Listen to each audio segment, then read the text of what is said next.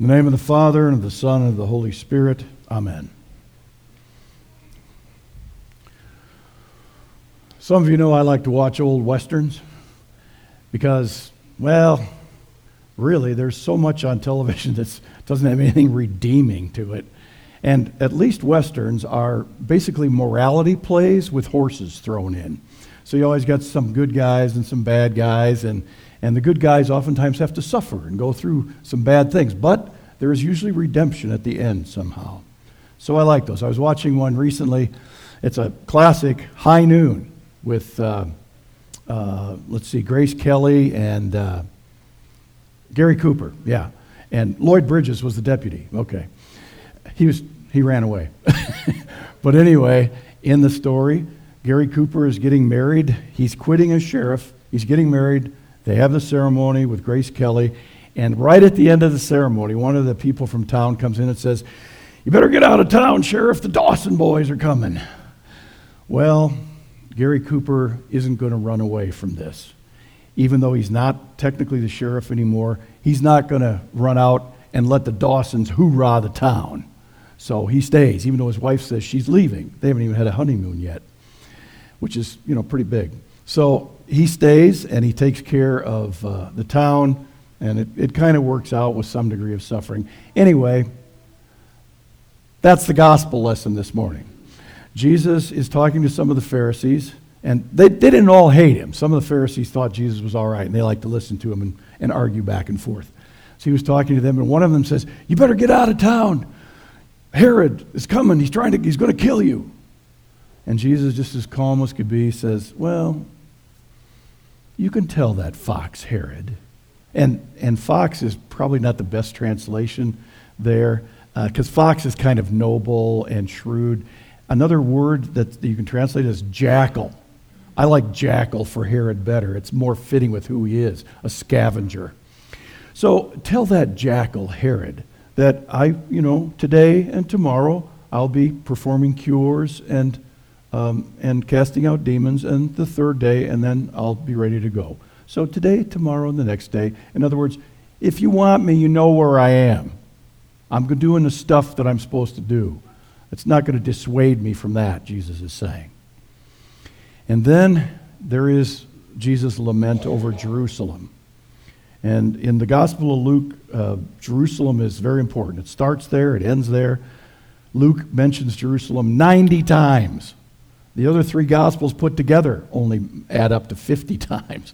So when Jerusalem isn't right, the world wobbles for the Gospel writer Luke. And he has this lament. He said, "Jerusalem, Jerusalem, stoning the prophets and killing those who are sent to it. How many times would I have gathered you in my arms as a hen gathers her brood under her wings, and you would not." This is one of the real feminine images of God, by the way. We've got the Old Testament where God is compared to a woman with a suckling child, and now you've got Jesus as the mother hen. So those are kind of some interesting images. And you might think that Jesus could have picked a little more ferocious animal to compare himself to. I mean, he could have used the eagle of Exodus, or the lion of Judah, or even the stealthy leopard of Hosea. But no, he chooses a chicken. A hen, Well, that's a chicken, let's call it what it is. And that doesn't inspire a lot of confidence in us to say, "Oh, Jesus, the great chicken." And so, we may go, "Oh, wow, here we go with the Christianity stuff again, where Jesus is meek and mild, and we're supposed to be weak and chicken and all." No. For all of those of you who didn't grow up on the farm, let me tell you this. We had Banty hens running loose on the farm when I was a kid. They're just little, they're not even as big as Leghorns, and certainly not as big as White Rocks or Rhode Island Reds. They're just little chickens. And they ran loose and laid eggs in the straw, and they had 8, 12 chicks. And they were pretty timid, and they'd fly out of the way easily, except when they had chicks. And then they were formidable. The dog wouldn't mess with them. The cats wouldn't bother them. The hogs wouldn't even go after them. And after a couple of good floggings, I didn't mess with them either. They were fierce. And they would protect their young with everything they had. You could see them, they put their wings down like this. And those chicks would go underneath there for protection. They were fierce about those chicks. I read a story some time ago about firefighters who put out a forest fire. And then when they were walking through, checking for hot spots, there was a prairie hen who was, she had her wings down like this, and she was all charred and dead. And so they tipped her over with their boot, and out popped 8 little chicks that were lively as could be. 8 little fuzzy chicks.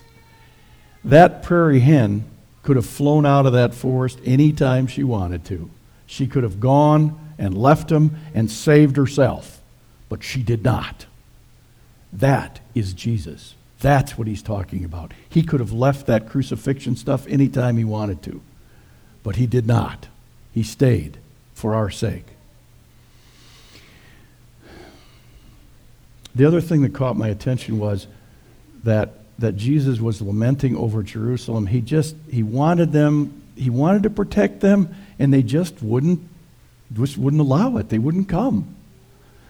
And that reminds me so much of, over the years, parents I've talked to and grandparents.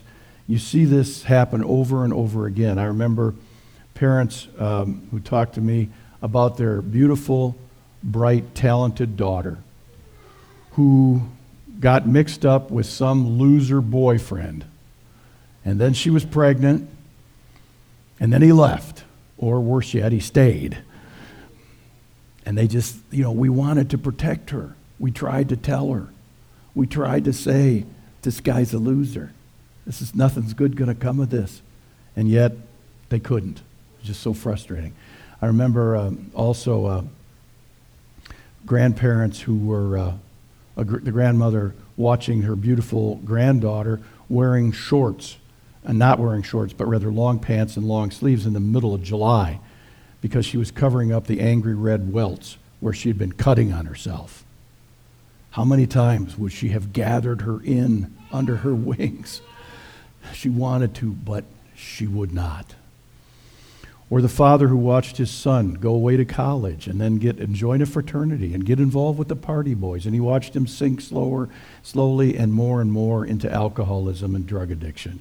And he wanted to gather him in and tell him and help him and protect him, but he could not. Or the grandparents that I met in the ICU who had their grandson was laying in between life and death, suicide attempt, because they finally found out that he was being bullied mercilessly and had tried to kill himself. And if they had known, they would have done anything. They knew something was wrong, but they didn't know. If they wanted to gather him in, he just would not. That's what Jesus felt for Jerusalem. It would be fine if they were all snarling jackals like Herod, but they were mostly little yellow chicks who really needed some protection, just like us. If Jesus is the one who is going to protect, he's not going to do it with force. He's not going to do it with snapping jaws. He's going to do it with sacrifice. He's going to put himself in the spot. And if we are followers of Jesus, then if we have to go where he goes and do what he does. And sometimes we might even get what he got if we do that. But that is our calling too, to stand in the tragic gap between those who have and those who don't, those who are hurting and need help and those who can't get it. That is our task too. We, like Jesus, stand without fang, just with breath in our lungs and hope in our hearts that goodness can overcome evil, not evil overcoming evil. And so today, we have a baptism of a little child. And the good news is he's a child of God. And God wants to protect him. And God wants to hold him in his arms. The bad news is his parents and grandparents may have some moments where they want to take him under their wing later on and protect him. And we hope that, unlike Jerusalem, he will go for that. Amen. Now may the peace of God, which passes all understanding, keep your hearts and minds through Christ Jesus. Amen.